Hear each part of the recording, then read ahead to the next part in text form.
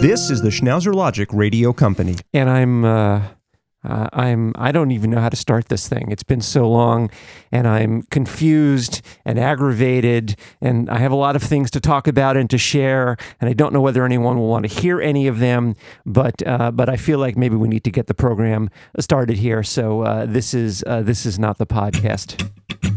Well, actually, you know what? I think for today, this is actually not the right opening. I got a different opening here. Hold on. Here we go. This is a better opening. There's something wrong with us. Something very, very wrong with us.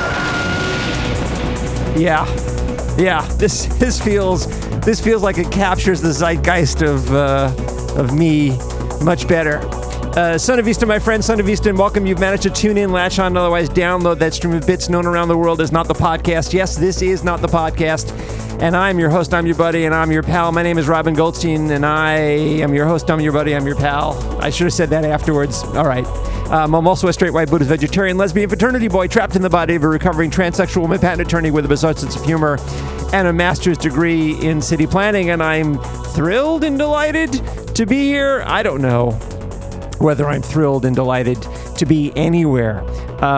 So here's the story. Here's the situation. And maybe this will give us a little bit of a sense of what the hell's going on here.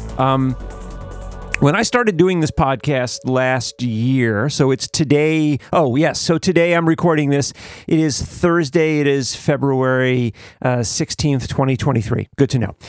When I started doing this podcast last year in 2022, although I don't have a formal clinical diagnosis that I could wave in front of you for reimbursement codes, I suspect that I deal with some amount of bipolar disorder, and I was in a manic phase, which is not necessarily a bad thing, right? If you're in a manic phase, sometimes you can be incredibly creative and productive, and all of those neurons are firing, and it's actually lovely. It's that kind of runner's high without actually having to go out and sweat at all, which was great. And I did that show, and I did a bunch of other shows, and I really got into making various sound elements and things of that nature. But one of the things that happened as I started to do that was I realized that I was slipping back into a feeling and sense of this being a performance,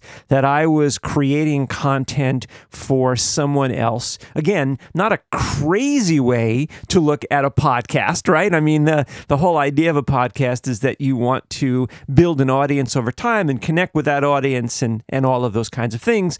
And so I started to think about the formatics and who would I have on the show and what would the various elements be, et cetera, et cetera.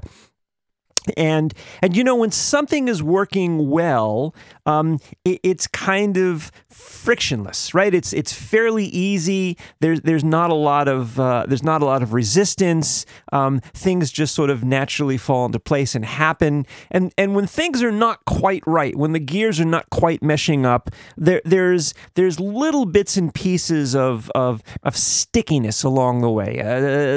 Things that like the smallest thing can kind of get you to say, well, maybe not today, you know? And I think lots of us have those experiences when we're trying to get back into a regular routine of exercise, or when we're trying to maybe go on a diet or start a new habit, maybe learn an instrument or any of those kinds of things. It almost has to be perfect, or you can find lots of reasons not to do it. On the other hand, right, when something is really in the right zone, right, when it's kind of lined up perfectly, then really like it actually takes work to knock you out of that space, right? And so whereas in the past, when I had done the podcast years and years ago, back when we used to do Schnauzer Logic, when I used to do the radio program every week or every day or every week at KSCO, I was in that zone. Like, you would have to work really hard to pull me out of the groove. This never felt like the groove that I wanted to be in. I was doing it. I certainly enjoyed doing it, but it never felt like I was in that kind of a groove. And so the smallest thing, or also large things, health-related things, work-related things, other kinds of generalized anxiety and mental health and things of that nature could kind of pull me out of the groove, kind of push me out of that center, if you will. And so I didn't do a show. And then what happened that kind of got me to be sitting here today, again on the 16th of February in 2023, is I think I stumbled across a video that said, 7 tips or 10 tips, some number of tips, probably a prime number of tips, to increase listenership for your podcast. And I thought, well, I would like a prime number of tips to increase listenership for my podcast. That would be awesome. And so I started watching the video, professionally produced by someone who is clearly a professionally produced podcaster. And each of the tips, as he went through them, I thought, well, that's fucking wrong, and that's not right, and I don't agree with that, and et cetera, et cetera, et cetera. And one of the things that he said at the very beginning was like, don't have a podcast where you talk about everything. Like, have a very, very specific topic, like a very focused, narrow, directed topic, because there are, hundreds of thousands or millions of podcasts. And so you don't want to just be a generic, we talk about everything podcast. You want to talk about one thing. What is your podcast about? And I thought to myself, well, if I have to answer that question, then my podcast is about me. That's what this podcast is about. This podcast is about me. And that was kind of a breakthrough for me. It's sort of slightly humorous to say it in that way, but it was really kind of a breakthrough, which was, I'm not trying to project out, right? Which is can be an exhausting experience for everyone involved. Instead, I'm going to really just let my inner monologue become real in the world. And again, like I realize now I've been sitting here for, I don't know, 6 or 7 minutes and talking nonstop. And if you stumbled across me, if you were sitting next to me at a coffee shop at a Starbucks, right? And you were sitting next to me and you were overhearing this, right? You weren't at the same table, but you overheard this, you would say like, oh, this is somebody who's carrying on a conversation with somebody, I hope, not just in their own head, but this feels like a natural, normal, kind of an interesting conversation. And so I realized I don't need anybody to talk to. What I really want to do is get these ideas out of my head. That was the first part. And so I thought, well, that's kind of interesting because that takes a lot of pressure off of me. I don't have to entertain you. I would like to entertain you, but I don't have to entertain you. I don't have to try to keep you engaged. In fact, what I think is true, my experience as a broadcaster, as a communicator, as an entertainer, in all of the positions that I've had, my experience is that the audience finds me. The audience that needs me will find me. It's lovely when the audience that I'm looking for and the audience that is looking for me, when we kind of meet up with each other, that's a beautiful thing. That's a beginning of a beautiful friendship. Doesn't always happen, right? And so sometimes I'm the perfect solution for somebody else, but they're not the right person for me, and vice versa. But again, as someone who's kind of an entertainer, a communicator, et cetera, it's fine. It's okay if it's one way. It doesn't have to be mutual all of the time. I think that's true about any kind of relationship, and also the sexual elements within any kind of relationship. Don't know why I threw that out there, but there you go. So that was the very first idea that I had that began to suggest to me that maybe I was approaching the show in the wrong way, which was I was trying to do the show for you, whoever you are, as opposed to doing the show for me, which I'm still trying to figure out who the fuck I am. The second thing that happened, which I think is really important, is I have been doing online therapy for a year and a half now through BetterHelp, which, if you're here in the United States, know is one of these online therapy, telehealth. They sort of became very popular during the pandemic when people weren't able to get to see therapists in person. And I think I've recounted before my story of trying to find a therapist a couple of years ago when I was going through a really severe mental health crisis. homeless, I think is a fair way of putting it, and ultimately got ghosted by a therapist, which was fucked up, and then found someone, won't use their name, but found someone through BetterHelp, and they and I have been working together on a weekly basis now for, again, like a year and a half, and they're fucking awesome. They've been great. And my joke, of course, is that they're only slightly better than talking to myself in the mirror. But one of the things that I realize is talking to yourself in your own head, or talking to yourself in the mirror, because I don't tend to do that out loud, doesn't allow you to have that sense of being witnessed. There is something about the nature of who we are as human beings, right, as social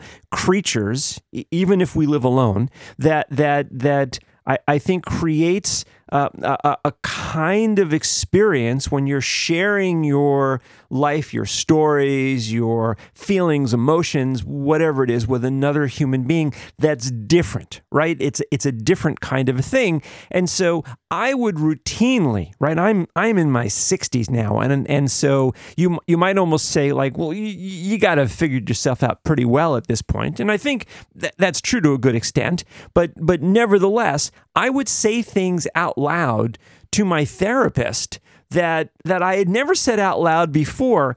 And by the way, I'll say she because it's just too complicated to keep talking about they. Like, she didn't prompt me very often, right? I would suspect that I might be one of the clients where she said the fewest number of words. In fact, we might have had sessions where, maybe she said 100 words maximum. Like, I mean, maybe even less than that. Like, she didn't do that. As you can tell, I'm very self-motivated to tell stories.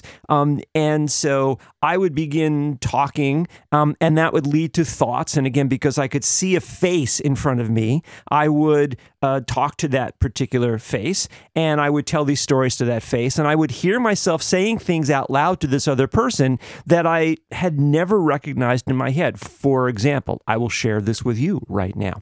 One of the things, and this unlocked, by the way, I think, some healthy insights and some changed behavior. One of the things that I realized was that I have a rageful personality, which is very unusual. I think if you know me in real life, you would not use rage as a word to describe me. But I have a layer right beneath the ganache of anger, really unresolved anger. And again, talked about it with my therapist, and I understand the roots of a lot of this anger, and I think much of it is reasonable anger, right? And sort of going back to childhood and those kinds of poorly formed relationships, but then carrying them forward as an adult. So that becomes more complicated, and then you sort of layer on top of layer on top of layer. Anyhow, a lot of fucking rage, which when I was younger, when I was in my sort of late 20s, I think I expressed that kind of a rage. And it often scared the fuck out of me.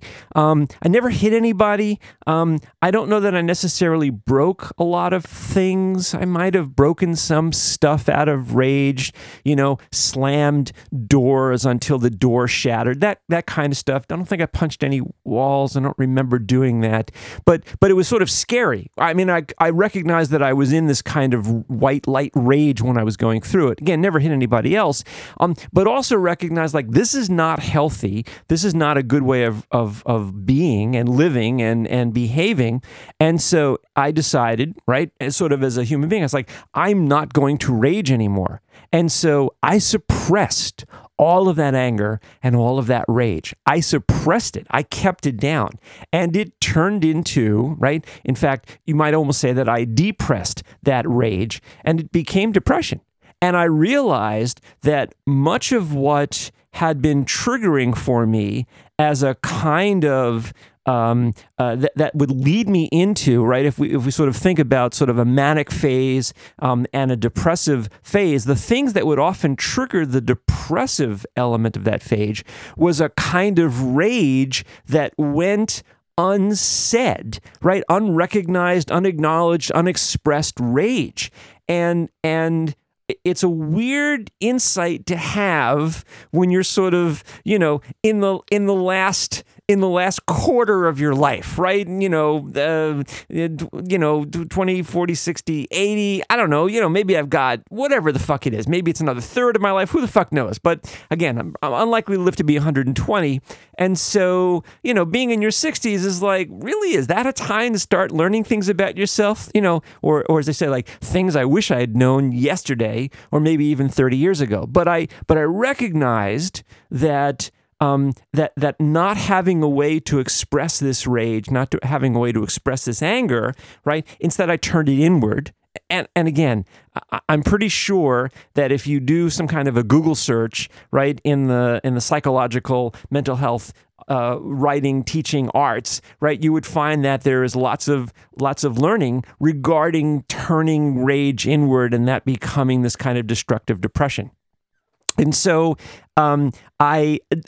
merely the fact of saying that out loud and recognizing that was what I was doing, it actually unlocked a sense of like, oh, I don't have to do that. It is okay for me to be angry. It is okay for me to feel rageful. I don't know that it's okay for me to express it in ways that are destructive to the property around me, especially if I don't own that property. But even if I do, because I'm going to have to repay it or have the property replaced or repaired.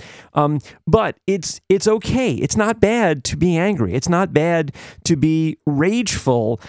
To feel that you're not being considered, that you're not being respected, that you're not being listened to, all of those kinds of things. And that was something that was really important to me. And that was an insight that I had really like just a few weeks ago from this online therapy. And so as you can tell, like this is really important to me. And so you can imagine my sense of anger and frustration when I got a note from said same therapist telling me that she needs to take a medical leave of absence and will not be able to work with me anymore in about a month. And so of course, on the one hand, it's like, fuck. And then on the other hand, it's like, oh shit, like I'm sorry that somebody who's, I don't know personally, but who's an important part of my life is unwell enough that they need to stop doing the thing that they're doing, and not just for a few days or a few weeks, but an extended period of time. And you need to maintain those boundaries. And so I haven't been asking any questions about things, but I'm obviously concerned. And there's always a transference between folks. And again, if you've been listening to me now for sort of, the last 15 or 20 minutes, I can be an entertaining storyteller. I don't need to take a pause or a breath or a drink of water often. And so I think that she's feeling a sense of sadness as well. And we'll look for somebody else for me. Like we'll try to figure out somebody else that can do this kind of work with me. But she and I have built a pretty good relationship, and I don't know that I'll be able to find the same kind of relationship with somebody else. Maybe it's certainly possible. I will do my best. Instead, what may happen is I build a different kind of relationship with somebody. But what I realized was I need this. I need the ability to talk out loud and to be witnessed. And so I thought, hey, I have a podcast that I have not used in a very, very long time. And if I get a screenshot of her face from our little, Zoom call-y thing, and I put it up and tape it to my monitor that's sitting here in front of me, right? And then I kind of look at her, it will be, because often she would freeze, and so I couldn't tell whether she was still there or not. It will be very similar. And so I can still have these kind of online therapy -1, if you will, sessions, and hopefully create a little bit of release and a little bit of space and a little bit of health and again, like maybe it'll be interesting to you, maybe it'll be helpful to you, maybe it'll provide some kind of insights to you. I don't know, but I'd love to try that, and so that's where we are. So that is the longest introduction that I've done in a very, very long time, and I promise that I'm going to try to keep the show still to only about 30 minutes, so we don't have a whole lot of time left. And so what did I want to talk about today?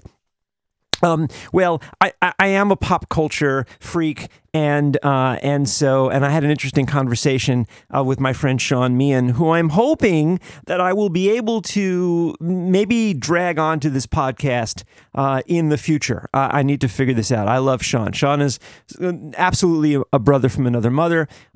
He went through a really challenging time. He lost his wife last year. I think it was a little bit unexpected. I can't imagine what that's like at this point. I think it's not the kind of thing where you just kind of get over it in a couple of months. And so leaving space and creating love for my buddy Sean is what I've been trying to do. And so when we have conversations, I call him occasionally, don't always hear back from him. When I do hear back from him, I try to talk to him about things that have nothing to do with the feelings that he's feeling. I leave space for him to talk about those things. But we talk about stuff that we're interested in. And both of us have been interested in cinema and in screenwriting. I know that he has been part of the industry and he's written some screenplays and he used to be an art director, et cetera, et cetera. And so I lamented to him over the last 6 months, a number of friends have said to me, hey, have you seen White Lotus? Now, the White Lotus is a series on HBO. It was written and directed by Mike White, who I think also wrote School of Rock and a lot of other things. I really like Mike White. They've had now 2 series of this show, 8 episodes each, and I binge watched all 16 episodes, about an hour each. So I binge watched about 16 hours of HBO, and definitely not TV, over the last week or so. And after binge watching the first series of The White Lotus, which I think a lot of people, interestingly enough, people have said to me is better than the second series of White Lotus. And what I would say is, it's just awful in a different way. I realized that I had an insight as to why so much of the current prestige television, the kind of television, these limited series that are on HBO or maybe on Amazon Prime or Netflix or what have you, that people really, really, really love.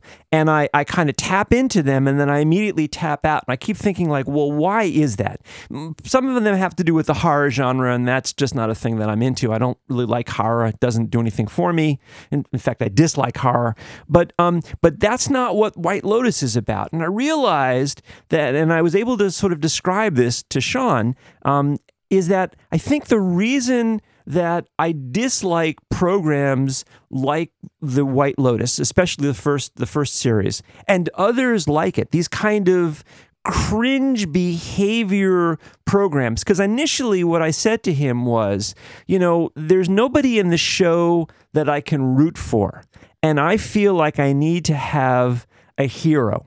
But I also realize that there are many anti-hero programs, anti-hero movies, anti-hero entertainment that I do like, right? Where it's kind of an anti-hero program, an anti-hero story, and I still do like it. So what is it about, especially that first series of White Lotus?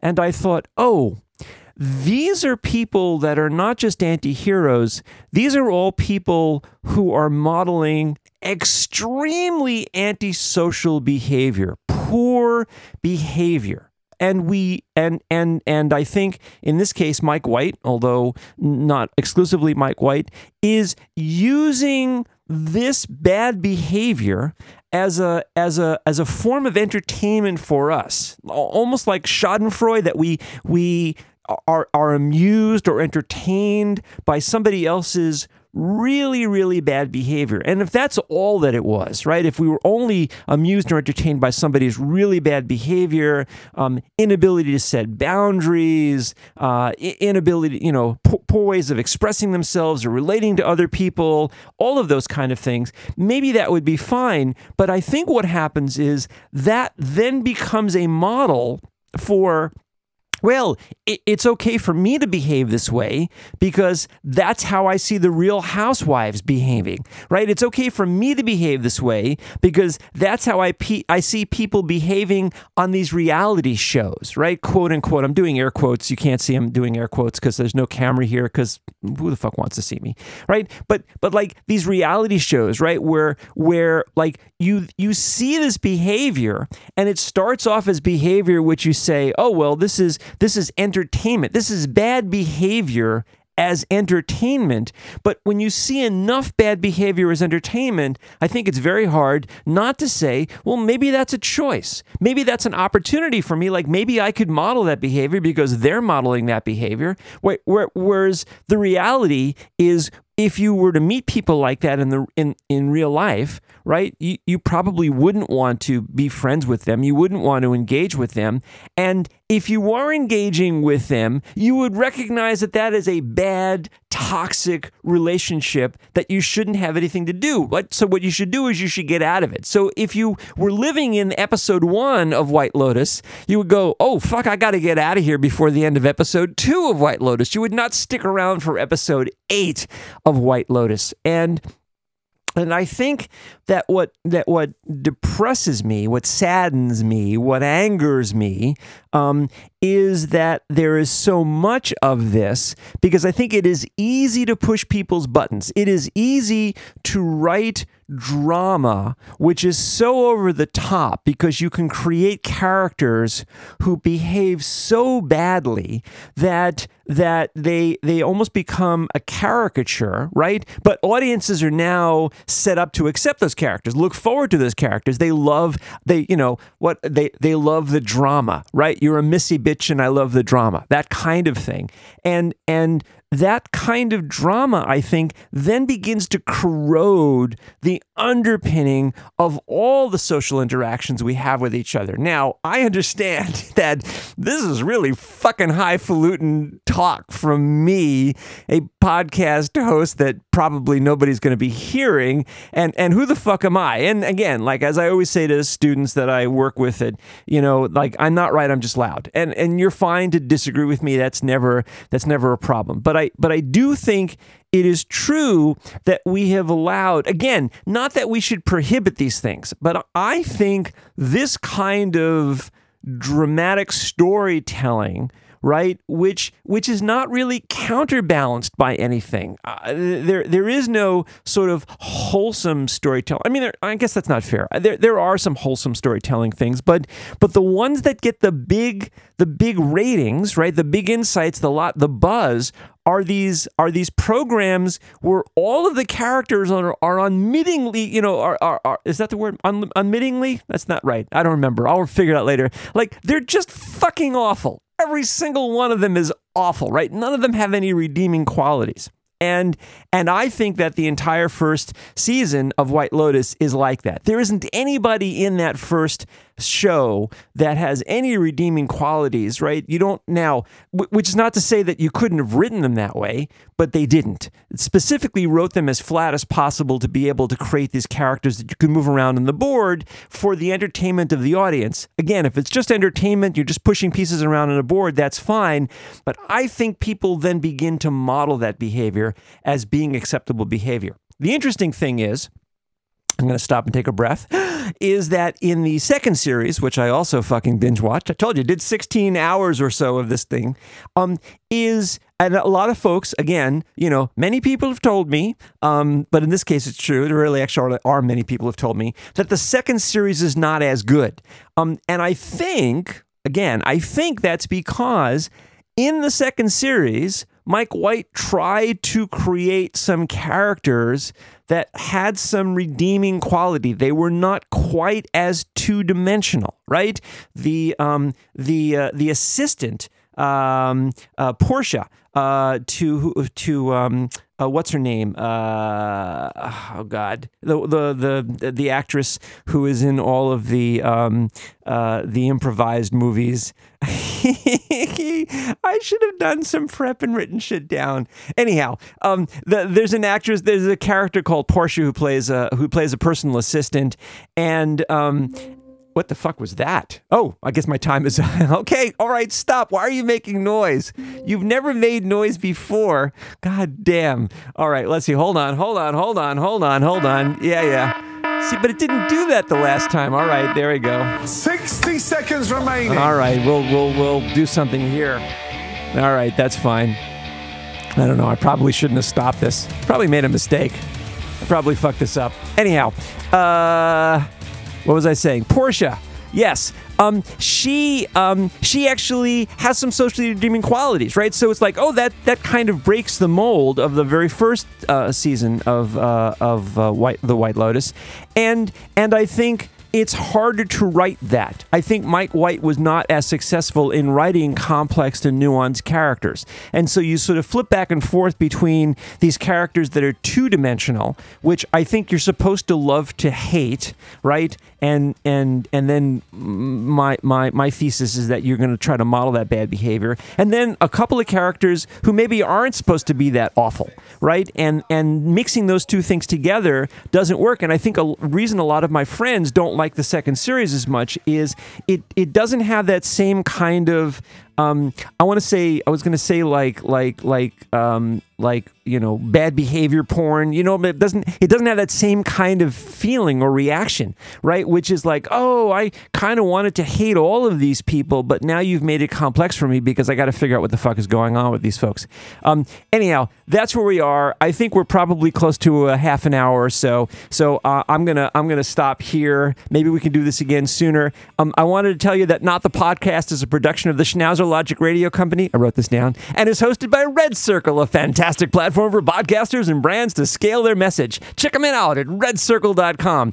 Our theme music was written and recorded by me, Robin Goldstein, and you can contact us by writing to robin@notthepodcast.show. That's robin@notthepodcast.show, or sending us a text or leaving a voicemail at 470-podcast. That's 470-podcast. And I used to say we're also on Twitter, but fuck Twitter and fuck Elon Musk. We're now in the metaverse, not the metaverse, we're in the Fediverse over at Mastodon. It's at robin@schnauzer.social. That's robin@schnauzer.social. And until next week, show up, pay attention, tell the truth, and don't be attached to the outcome. Thanks for listening. Tell your friends. Love you. Bye.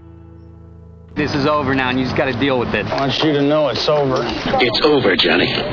It's over! It's over. Go away. It's over, Harvey. I'm sorry. I need to get on with my life. You're still here? It's over.